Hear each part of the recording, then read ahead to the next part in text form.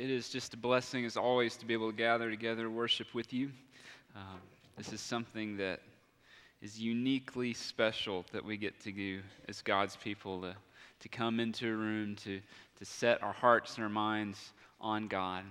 And that's actually what we're going to be talking about this morning. And so I'm just thankful that we've already started there through worship and singing and just setting our minds. What we just sang about is what we're praying becomes true, that He would be all to us, that His glory being put on display would be the priority of our lives. Dr. John Piper says it this way, that God is most glorified in you and you are most satisfied in Him. Your joy and God's glory aren't in competition. They're the same thing. And this morning, that's what we want to pursue. We talk about what it looks like for us to center our lives and even center our weeks around God's glory. And when we do that, it brings joy. And so if you have a Bible with you, go ahead and turn to Acts chapter 2. We are walking kind of through this series in the month of August. We've stepped out of the book of Acts for a few weeks to talk about what does it look like for the gospel to be unleashed here at Tri-Cities Baptist Church. Areas like family discipleship, community, making known the love of God through sharing the gospel. And this week we want to talk about the gathering, this time that we're in right now. And this is a special thing that we get to talk about this morning. And I just want to say from the beginning, one, that I'm really excited about what we get to talk about, because I think this is a unique grace in our lives that we often miss.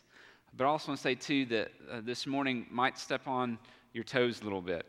It's stepped on my toes being in this passage. And so I just want to encourage you to come to the text and really read it with me. And what is God saying to us? What does this mean for us? So before we do that, I just want to pray for you. And I'd ask that you just pray for me and pray for those around you as well. So let's just ask that God would show Himself to us this morning. Lord, we love you.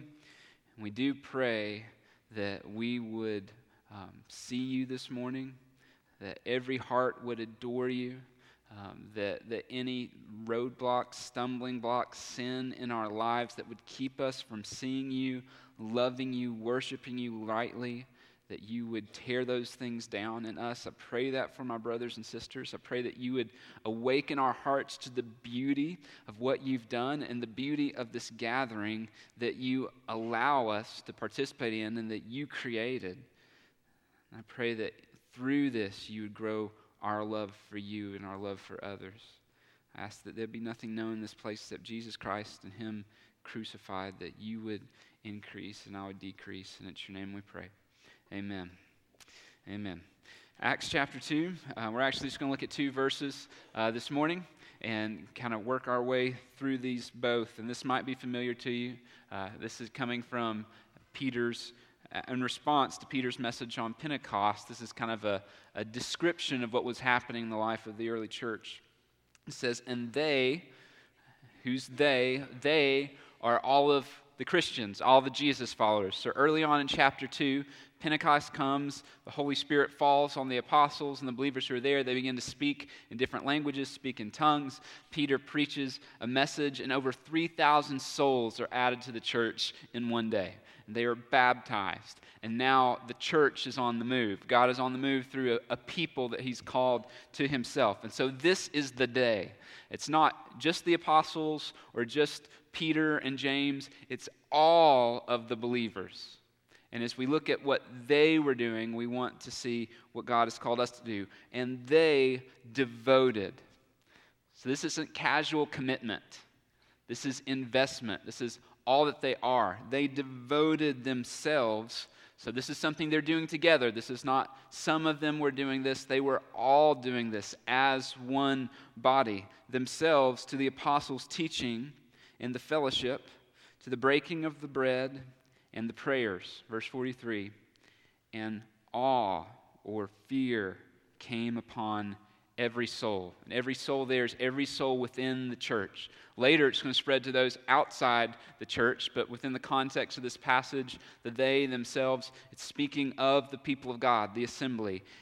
And awe came upon every soul, and many wonders and signs were being done through the apostles. So this morning we want to talk about the gathering And this idea is that the gathering is where we wonder. The gathering is where we wonder. In verse 43, it says that awe came upon every soul. In the early church, they were filled with wonder, filled with awe, filled with fear at who God was and what He had done. And that same feeling that they felt, that same experience that they had, and they lived out of. This wasn't a momentary thing. It's what you and I, if you're in this room and you're a Christian, this is what we've been called to live in. A holy wonder, a holy fear, a holy awe for who God is. We were created to be creatures of awe, and yet for most of us, there's far too little awe in our lives. I don't know if you've ever been to a mountain. How many of you have ever been on a mountain before? You live in East Tennessee. So, there are mountains and then there are mountains. East Tennessee has mountains. When you go out to Colorado or other places in the world, you get to see real mountains, right? And so the last few summers, we've gotten to take a student team out to Denver, Colorado, and we work hard all week long. Kind of the end of the week, we'll take a few hours and we'll take them up to Mount Evans. And Mount Evans is the highest paved road in North America, over 14,000 feet above sea level. So when you start in Denver, Colorado, it's 95 degrees. When you get up to the top of the mountain 2.5 hours later, it's like 35 degrees. It's just crazy. And you start to walk around and you realize there's not much oxygen up here, and it's cold and nothing lives up there except really ugly goats and some random kind of beaver-looking things that aren't really, they're marmots or whatever those things are called. So that's all that lives up there.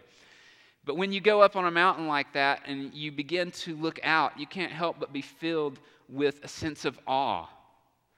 This city, Denver, that has almost 5 million people, is just a small blip that you can barely see off in the distance. See for hundreds and hundreds of miles. And not just a sense of awe, but when you're standing up there looking down thinking, if I fall, it's going to take a long time for me to actually die. And I'm going to get a really close view all the way down. There's a sense of fear, right? We were made to experience a fear and awe and wonder at who God is. But because of sin, we don't. We've lost the sense of awe and wonder. I think G.K. Chesterton captures it really well in this quote I want to read to you. And if you're a parent, you can appreciate this.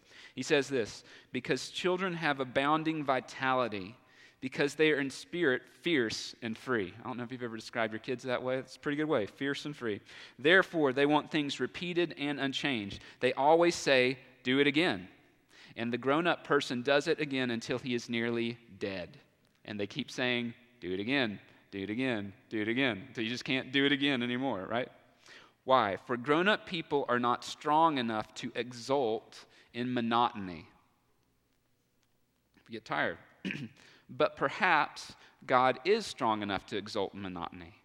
It is possible that God says every morning, do it again to the sun, and every evening, do it again to the moon. It may not be automatic necessity that makes all daisies alike. It may be that God makes every daisy separately, but has never grown tired of making them. I want you to think about this last statement, because I think this captures it for us. It may be that he has the eternal appetite of infancy, for we have sinned and grown old, and our Father is younger than we. It's not talking about literally younger, right? But his ability to worship and exult in himself is younger than we are. Why? Because our hearts grow callous, they grow cold, they grow hard to the things of God. We become self-absorbed and we become self-focused, and we build our lives around all these things, if we're not careful, that really don't have any eternal significance at all. And so over time, the things of God that were once wonders to us become old news instead of good news. But I'm here to tell you this morning, the gospel is not old news, it is good news. It is good news. It's good news for every single person that is in this room this morning. And God, in his infinite goodness to us and in his grace, has given us a means to experience wonder and awe, to experience his goodness on display, to experience his grace, to be reminded of the gospel, to see his beauty, to see our need for him, and to delight in him. And that means is the gathering. It's this. The people of God coming together on the first day of the week to celebrate our Savior. So the gathering is where we wonder. Worship is not just about an event on a Sunday morning. Worship is supposed to be all of life. But worship is also unique. And one of the unique things that we have been given is the gathering on Sunday morning. It is a special time, a time for God's people to come together, to fix their eyes together on their Savior. And when that happens, our hearts are captured with wonder and awe. The gathering is meant to produce a righteous and holy fear of God in our lives so that we can rightly worship him in all of life. This time is meant to produce a fear and a wonder and an awe and a love for God that then overflows into the workplace, that overflows into your home, that overflows into your parenting, that overflows into your campus and into your dorm room. Wherever you live, the worship of this time and of God is supposed to move in your life and overflow into every other part of your life. And every other part of your life sets you up to come back here again on Sunday and to worship God with the people of God. And it is a beautiful and glorious gift of grace that God has given to you and given to me. And so I want to do in the time that we have this morning is answer 3 questions. Why do we gather? Why do we do this? Why do we come together? What do we do when we gather? Is it just kind of arbitrary? Does each church kind of do whatever they want? Do we just kind of move things around every week? What do we do? And then how do we, as the people of God, respond to this? And if you're here this morning and you're not a Christian, you're not a Jesus follower, you're not a member of a church, and you're trying to figure these things out, I just want to say from the beginning, this message is more primarily toward people who are the people of faith. So I just want to encourage you to sit back and just listen. Take it all in. You don't have to do the things we're asking you to do. That's a good place to be, right? You can just take it all in, ask questions. And our hope is that through this that you see Jesus. So before we answer the question of why do we gather, maybe the better question should be, why do we not experience the awe and wonder and beauty of God? Because many of us would probably say that we come to the gathering regularly. Maybe you're here every single Sunday, and you come in and you're here and you leave, and you walk out those doors maybe very similar to the way you walked in, unaffected. Why does that happen to us? Why does church just become a routine, a duty instead of a delight? Here's the reason why, I think, and I think Scripture and the Scriptures we're looking at this morning testify to this. The reason the gathering for us often becomes duty instead of delight is because we come to the gathering out of the wrong motivations. We come to get our spiritual fix. We come just to be encouraged. We come to see our friends. We come to find community. We come because we want our kids to turn out better than we did. And all those things in and of themselves aren't wrong. But there is a greater reason to come to the gathering. And this is the reason. We see it in verse 42. If you look at your Bible again, it says, and they devoted themselves. Why were they devoted to the gathering? Why did they do these things? Why was there a deep devotion? Because they were devoted to Jesus Christ. And the gathering exists to magnify Jesus Christ. Why do we gather? We gather out of devotion to our God and King. He is worthy of the unified worship of his blood-bought bride. Amen? We gather because he's worthy. We gather because he's our Savior. We gather because he has rescued us. We gather out of love and affection for our King. He is worthy. So the reason we come is to give him glory. Yes, we receive. Yes, we're encouraged. Yes, it's good for the soul. Yes, it's encouraging to the body. And those things are good. But ultimately, the reason why we should choose to come into this room is to magnify the worth of King Jesus. That's the reason why we come. And when we come out of that reason and for that reason to worship him and to adore him and to confess our sin and to rest from our striving and to put him on display, that's what creates a wonder and awe in us. We don't come to get wonder and awe, we come to give worship to God, right worship to him, because he is worthy of our worship. The gathering is about seeing and savoring Jesus Christ. And it is a good gift to us. We come because we are devoted to him. And I think the converse is also true. The reason why for many of us this time on Sunday morning is not something that we are devoted to is because our hearts have grown cold and we're really not ultimately devoted to Christ. I think that happens in us. Let me put it a different way. If you're here in this room and you're a UT Vol fan, which I know many of you are, I'm not, but many of you are, and I'm okay with that. God still loves you anyways, just where you are, sinner, depraved, all that stuff. He still loves you, sees his grace on you. You know, college football is about to start. If you are an avid football fan, and you are a Tennessee Vol fan, whatever fan you are, and you have someone come up to you and they say, I am such a massive Vol fan. I'm a UT fan. I bleed orange. Like, that is me. And you ask, okay, that's awesome. And then they begin to tell you, but, you know, I never go to the games. In fact, I've never actually watched a Tennessee football game. I think I have a shirt somewhere. You know, what's our team name again? What's our mascot again? You're probably thinking to yourself, I don't think you're a massive Vol fan, right? That's not what it means to be a devoted football fan. But I think a lot of us are like that in our spiritual walk. We'd say we love Jesus, we're devoted to Jesus, and yet we're not devoted to the things that are all about Jesus. This gathering on Sunday morning is about magnifying him. It's about magnifying his worth. And often we get caught up and we get settled into so much less things. So we will go to the mountains, like I talked about in Colorado, and we'll be in wonder and awe at the mountains. But if we're not careful, we won't be in wonder and awe at the God who made the mountains. We will stop our work day, stop our school day. We will drive for hours to see a solar eclipse and not worship the God who created the solar eclipse. And I'm not knocking the solar eclipse. It's an amazing, beautiful thing that's meant to point our attention to God. But this is what happens. We begin to set our minds around good things, and we miss the God who made it all. And so the gathering on Sunday morning is not about coming to get something as much as it is coming to give. It's coming to see. It's coming to behold. It's coming to point the people to your right and your left, sitting behind you, in front of you, to see the beauty of God. It's a burden to see and know him.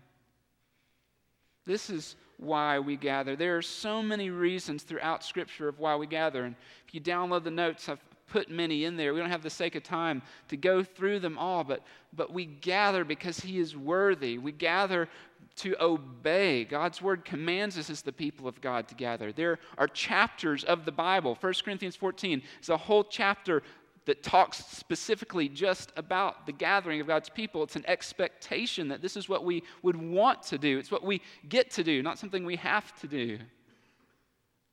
It is unique. In Hebrews 10:25, it says, let us consider how to stir up one another to love and good works, not forsaking the assembling of ourselves together, as is the manner of some, but drawing near, looking forward as the day of the Lord's return draws near. We are to be a people who are devoted to this gathering. In Acts 20, Paul talks about going to a church on the first day of the week, and he gathers to worship with them. It was the normal rhythm. It was just what they did. When you're a part of God's people, you want to be with God's people and see God. So we gather out of obedience. We gather to stop striving. We gather to stop striving. This is the whole idea of Sabbath, that God created the Sabbath before sin ever entered into the world. Why? To stop and rest in the God of our creation. The Sabbath is designed to stop doing and to rest in the God who's already done everything that we need. To stop striving. And ultimately a Sabbath rest that's coming for God's people, that all of our life and all of our busyness doesn't matter. It's about resting in the one who did the work for us. So we gather to stop striving. We gather to recognize and verbalize our need. We confess our sin. We repent. Part of the reason why we are to gather together is to confess our sin to one another. Repentance is not just for the person in this room who doesn't know Jesus Christ. Repentance in this room is for us. That every time we gather under God's word, every time we are exposed to seeing our hearts for what they really are, there should be repentance. So we gather to repent. We gather to turn our hearts back to God. We gather to gaze. We gather to see His beauty on display and worship Him for who He is. We gather to sacrificially give. And the ultimate sacrifice was paid. Old Testament, they would gather and they would sacrifice animals to atone for sin. We don't gather to sacrifice animals because the debt for sin has been paid. Amen? And so we come with our lives and we pour out our lives as a living sacrifice for the glory of God. But we also gather as a unified people. God's not just redeeming individuals and rescuing them. God is rescuing a people. And Sunday morning is about that people coming together as one under the head, Jesus Christ, for worship. Think about this. What we get to experience this morning every single Sunday is a small taste of what we will experience for eternity. Because when we get to the other side, when that day comes, we will gather as a people. Not once a week, but always. Singing, holy, holy, holy. He's worthy. And so the Sunday morning gathering is meant to be a small taste of heaven. So we come, different people, different ethnicities, different backgrounds, different cultural settings, coming together under one King, by the blood of the one Lamb, adopted sons and daughters. We get to experience that every single Sunday. You're not just standing next to a random person. You're standing next to a blood-bought son or daughter of God. That's special. You can't get that in a podcast. You can't get that watching a video. It only comes when the people of God physically come together to worship. So why do we gather? Because He is worthy of our devotion. So what do we do when we gather? I think one of the reasons why we don't see wonder and awe when we come into the gathering, into this time, is because we come as spectators instead of participants. If not careful, we will come into a room like this and we will gather to listen to a man or a worship team. That's not what the gathering's about. It's about all of us coming to participate together in worship and adoring God with one another. Look at what it says. Again, verse 42. Look at your Bible. And they devoted themselves. They were all doing this. All of them participated in this to the apostles' teaching. What is that? It's the corporate teaching of this book, the Word. And so one of the things that we do when we gather is we submit to the Word. We submit to the Word. We put our lives under this book. We believe that this is the living, breathing Word of God. It is accurate and true in everything that it says, and it's applicable to all of life, and we need to put our lives around this book. And so we gather on Sunday mornings to hear it read rightly, to hear it preached. We gather to sing the Word. We're not just singing songs, we are singing the Word of God. Our worship teams work so hard to look through songs and make sure we are singing rightly the Word of truth. And we need to sing old hymns that are full of rich theology that have been sung for hundreds of years. And we also need to sing new psalms. 5 times in the book of Songs, we're commanded to sing a new song to the Lord. So whether you have an awesome voice, and if you do, I would encourage you to sing to the top of your lungs. If you're here this morning and singing is not your gifting, sing to the top of your lungs. Because it's not about performance, it's about participation. God is worthy of our worship. God is worthy of our praise. And so we gather around the Word to sing the Word, to preach the Word, to read the Word, and to submit our lives to this book. Another thing we do when we gather is we gather to worship together. We gather to worship together. It says they were devoted to the apostles' teaching, but then it says they were devoted to the fellowship. That word fellowship is koinonia. It's not fellowship kind of the way we think about fellowship. We think about fellowship like after church, we go get some Kentucky Fried Chicken and hang out together and eat. That's not what this is talking about. Koinonia is participation. It's deeply unified. It's sacrificially generous. It's a bonding of souls to one another. Here's the picture. We were not created for independence. We were created to be interdependent as the people of God. So when we come into this room on Sunday mornings, we don't come in with just an individualistic mindset of me and God and me and God. We come in saying, we and God. We have come to encourage one another. So if you're here and you're a Christian, you are gifted by God through the power of the Holy Spirit with unique gifts, not for you, but for everyone else in this room, to encourage them. And when you sing out loud, good or bad, you're singing praise and you're doing it passionately, it encourages the person to your right or to your left. I promise, even if you struggle with singing, it encourages them when they see your heart and your love for Jesus. We pray over one another. We are participants. We are united together, and it brings glory to God when we do that. And I think one of the biggest challenges for the church today in America and in the West is we are so focused on self. We are so self-absorbed that we don't think about the people around us. But God didn't just save us. He saved the people. This people. And He's brought you at this time, 2017, to the Tri-Cities area and in this church so that you could be a part of this people and see God on display through this people. So even practically, coming in this room on a Sunday morning and praying for the person who's going to be on your left, your right, you may not even know their name, the person in front of you, behind you, thinking about them, asking that God would move in them. You're trying to encourage them, speak truth in their life so that they may see God. What would change in this room if we came in saying, I am here solely for the glory of God and the good of everyone around me?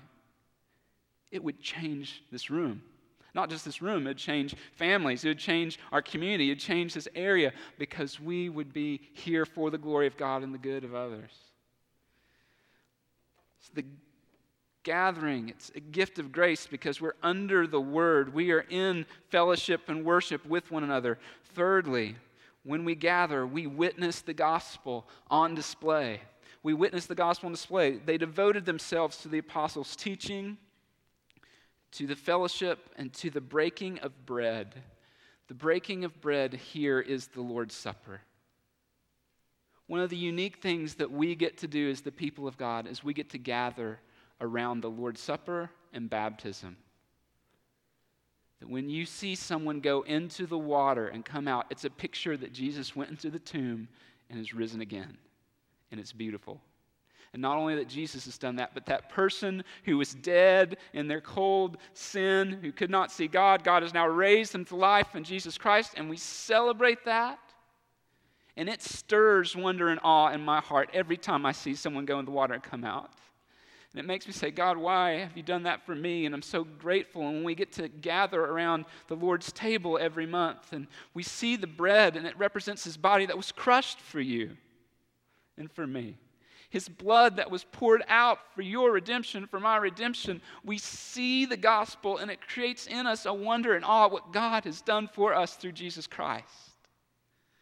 And so we devote ourselves to the Word and the teaching of the Word. We devote ourselves to the worship and corporate worship of one another. We devote ourselves to the gospel on display through baptism and the Lord's Supper. And lastly, when we gather, we wash one another in prayer.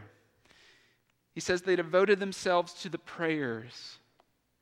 And far often we come into this room not having prepared our heart. Or when we pray about what's going on in our lives. And I'm not saying you shouldn't pray about what's going on in your life.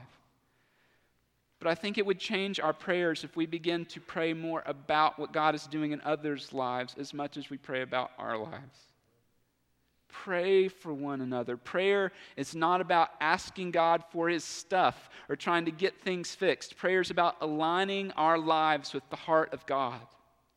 And praying that others would align their lives with the heart of God. Here's what I want you to see this morning and grab hold of. What we are getting to experience right now is a gift of God's grace. And it's a small taste of heaven. And when we come in with our hearts ready and our minds set on the gospel, ready to participate for God's glory, it changes us. It changes one another. And it becomes a visible picture to a watching world of this God that we worship. This is amazing what we get to be a part of this morning. And we get to be a part of it in freedom. It's a beautiful gift that I want to encourage you to, as the early church did, devote your life to. Devote your week to.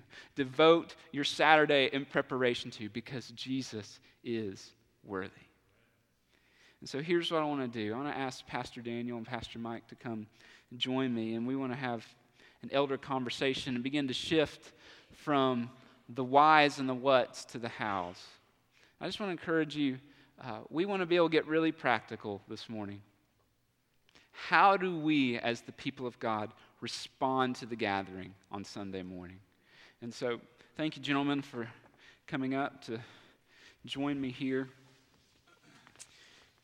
And as we get started, as pastors and elders who love you deeply and dearly, just want to say again, we aren't talking about these things because we want something from you. We're trying to boost attendance on Sunday morning or all those things. We want something for you. This is a huge gift. So, guys, I think one of the things I've been thinking about is how do we know whether or not we are truly devoted to the gathering? So when I get in my car, I have gauges. I have a little gauge that tells me when I'm close to empty, I'm close to full. And I've run out of gas before, so I'm really thankful for those gauges. So what are some gauges for us to help us see, like, is this a priority in my life? So I'll take a stab at that. Good morning, brothers and sisters. It's great to be with you this morning. And I was wrestling with this earlier, so I think it's important for us to keep in mind that the gathering that we've been talking about is a gift God gives us to grow our heart. We grow by being here. It does that for us as we focus on who God is. But I think the gathering also can be an indicator of where our heart is. So in Psalm 122, David says it this way. David said, I was glad when they said to me, let us go to the house of the Lord. So David is giving a testimony. He's saying, so we're on this pilgrimage. We're going to Jerusalem. We're going to this place of worship. And by the way, we don't have places of worship. This is a place of worship because the people of God are here and God lives in us. So, but you get the point. David was glad when he had the opportunity to go to a place of worship with God's people and of his great God. So for us, sometimes I think we can look at the gathering, and how we view the gathering can tell us a lot about simply where we are in our relationship with Jesus currently. You know, I was trying to think of an illustration maybe to help us with this. Imagine if somebody said, okay, Mike, if you really want to get healthy, you need to start running and you need to start doing exercise and all this thing. And I said, okay, I know what I'm going to do. To get healthy, I'm going to go run a 5K race. Here I go. I'll go run this 5K race. I hadn't exercised. I hadn't gotten up off the couch. I hadn't done anything but eating junk food. And I go to that race. I'm not glad at that point. I'm not glad about that race because I've done nothing to prepare for it. It's an indicator of my health at that point. So if we walk in here on Sunday and we kind of walk out unchanged, like what you said, and the singing of truth, like what we do, means nothing to us, and we can just kind of stand there and think about other things when we're singing the gospel of who God is, and the word is preached, and we are three of your teaching pastors, and man, we pour our heart out. We know we're not the greatest preachers in the world, but listen, we have a great message to preach. It might be, if all those things happen and we leave unchanged, it might be more of an indicator of where our heart is. So it's really unrealistic and unreasonable to think I can come into the gathering and I've not spent any time with God through the week, and I'm going to get fixed, if you will, in the gathering. Or I've not been before the Lord in any moments of private worship. Or I've not even been with God's people at all through the week. And we think somehow, and I think this is real common in the South, if I could say this really quick. When we think about our walk with the Lord, we think the weekend event, and that's it. That's unhealthy. We're following Jesus and pursuing all of these things that are about health. And if all of those things, we're pursuing some of those, if the Word of God is a part of our lives, if gathering with God's people through the week is a part of our life, private prayer life and devotion life, and man, we are worshiping through the week. When we come in here to worship together on Sunday, it's totally different for us. We can say with David, I think, I'm glad that I get to come and worship with God's people. And I'll say one more thing about that. I think the early church, when it said they devoted themselves to the gathering, if you will, they were living on the fringe of making Jesus known, and it wasn't popular. And they knew they were strangers and aliens in their culture, and they knew they were kind of outsiders because they were living on mission. I think the more we live on mission and the more we in our places of life strive to make Jesus known, we can't wait to come and be with God's people. Yeah, agreed. We can't wait for that. So I think all those things work together. You talked about a measurement to kind of to just gauge where we're at in our worship. And look, if you're like me, you remember those? I'm going to really date myself. You remember those old little like electric football tables? You plug it in, and the little guys are just like jar around all over the place. You remember that? Some of you are just staring at me. Really? Come on. YouTube it. You'll figure it out later. So I feel like sometimes that's how I go through life. My mind is going so fast. Everything's just random, and I'm just so busy. And whether that's in thought or whether that's because you're just an incredible doer and you're thinking of the next task to get done, or even if that's just emotion and you're just chasing your emotions of what you feel, we're so busy in our mind. I would take you all the way back to the beginning when God first created man and woman. He creates all these wonderful things. And do you know what he does on the seventh day? He Sabbath, right? He rested. It's the most pure form of worship we have. And so one of the things I think we've got to be able to do and measure our worship is do we Sabbath as we come? I mean, when you hear these things, there are a lot of practical little things, and we got to pursue that and put that effort in. But if you hear it as just this list of all this stuff that you got to get done, it just adds to your busyness of mind. What we've got to do as a church is commit ourselves to Sabbathing, to resting. When we come here, we've got to clear our minds of everything else but the Lord. And we got to work for that. One of the things that we do really poorly probably as just as a generation is we've lost the art of meditating. Meditating is a spiritual discipline that is commanded throughout Scripture that we would stop and in silence of thought, we would devote ourselves to the contemplation of who God is and His sovereign rule over this world and what that looks like and how that plays out, that we would meditate on His Word.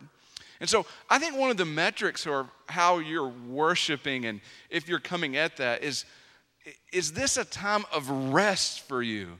Is there a Sabbath reverent joy in you to come here, like coming back to that safe place of family and being able just to get caught up in the moment? Just a real practical example. The other night, I don't remember what she was doing, but Amy was sitting here, and I don't know why. I just started looking at my wife, and I noticed, man, she is hot.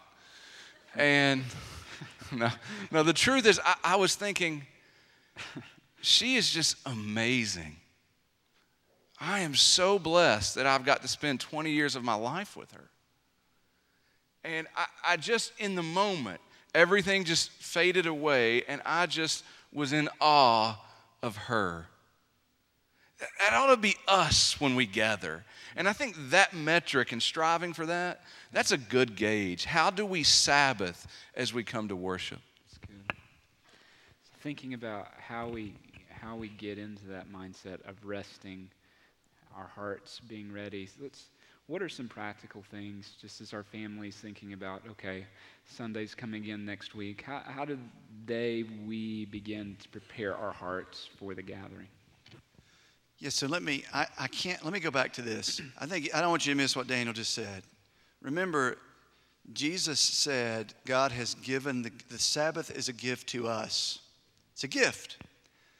So if you're hearing all this about the Lord's Day and our gathering together, and it feels like more of a burden on you, then what you're saying is your heart is so distracted, I cannot pause to take advantage of this space that God has given me as a gift to push away some of these other distractions. And I'm coming back to your point, not just to have an empty space, but to fill it with something infinitely better. Yeah.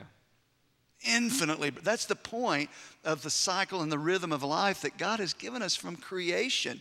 In the South, sometimes we think of Sabbath, and I'm going to be cynical here. The Sabbath means, well, can I mow my grass or not? Really?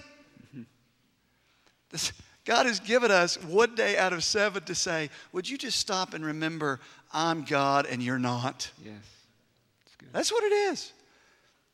I'm God and you're not. So, in preparation to that, what are those things that are so pulling at me that I can't even stop and pause?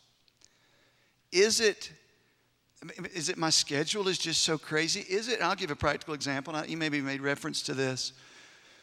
Is it social media has so captivated our minds, we cannot stop our minds from wondering what's going on Facebook or Instagram or whatever it may be. And all my kids are in the room are going, Dad, you talk about that all the time. Come on. Listen, you mentioned it earlier. The research is so clear that our addiction to social media keeps us from knowing joy. And our mind is so filled constantly. Here's some practical things. How about getting ready for this, what God has given us on Saturday night? And if you knew, here are your teaching pastors, you knew I was teaching on Sunday, and you knew I was up until 12:30 on Saturday night watching Netflix or whatever, nothing against Netflix, or you knew I was out late, and you knew I, on Sunday morning, got up and spent an hour and a half on Facebook and wondering what everybody in the world's doing, you'd be saying, wait a minute, shouldn't you be getting ready for worship? And I would come back to you and say, same for you.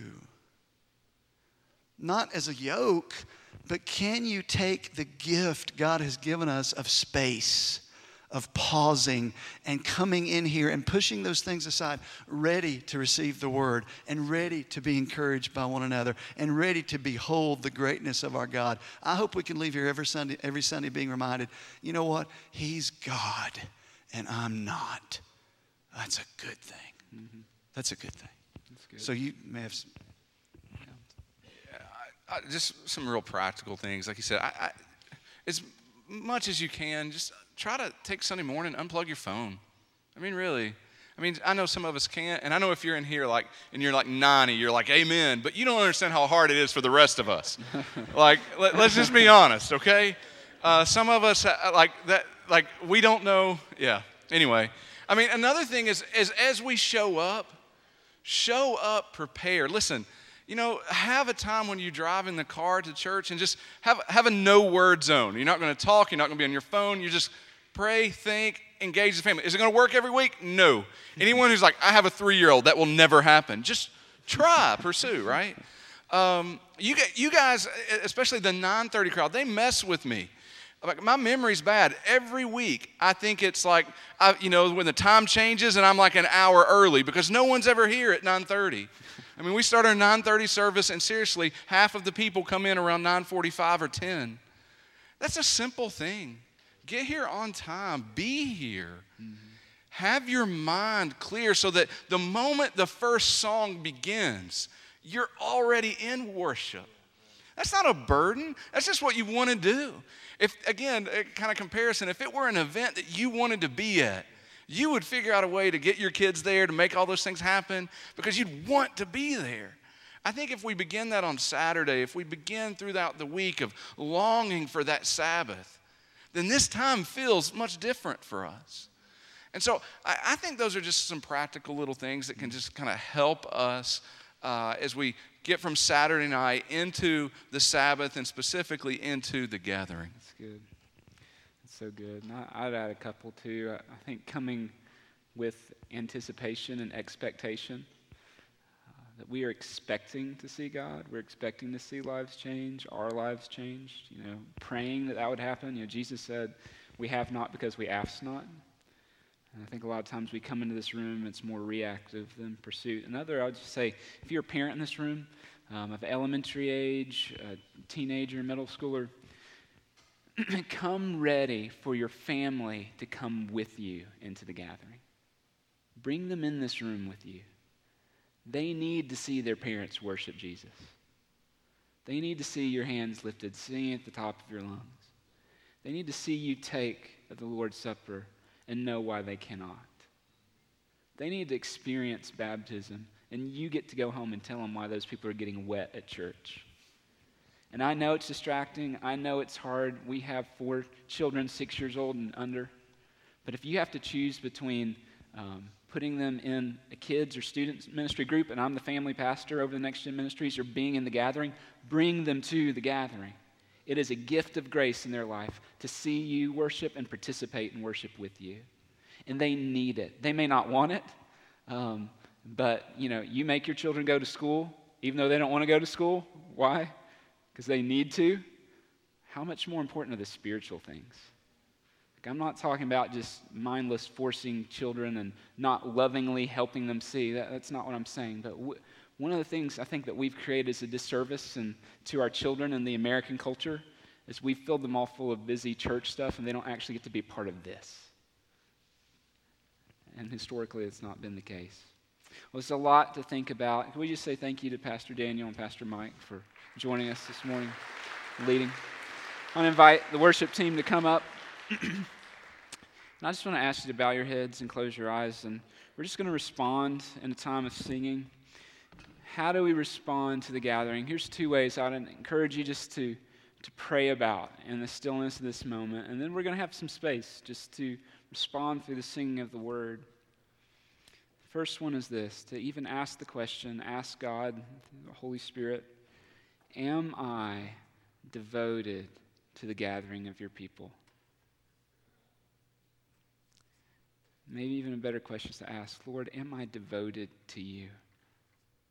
Am I wholly devoted, singly minded, focused? And I'll just be honest, as one of your pastors, that's often not the case. I am, as we were just talking about, distracted. I'm divided. And even in the stillness of this moment, this is an opportunity to recognize what is dividing you, what is distracting you, to repent and confess that to God. To ask for forgiveness, ask for help. Ask that you would be devoted to what God has called us to, just like the early church was. And another thing to ask is that God would awaken the wonder again. Awaken the wonder again in my soul, O Lord. Open my eyes to see the beauty and the grace of what you've done. And I think the way that starts is with the gospel. When we begin to remember what God has done for us through Jesus Christ, it awakens our hearts to wonder and worship and awe and fear. And just like the early church said, every soul was filled with awe. That word literally means fear. It's phobos. That God would create in us a holy fear at His beauty and grace that draws us in.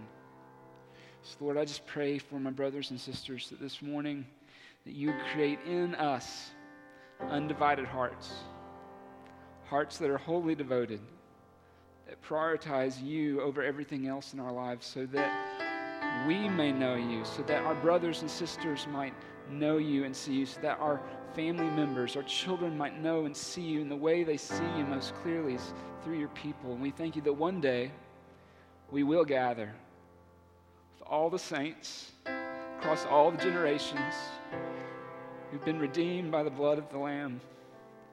And we will worship with full heart, fully devoted. May we rest in you today as we wait for that day. In your name we pray. Amen.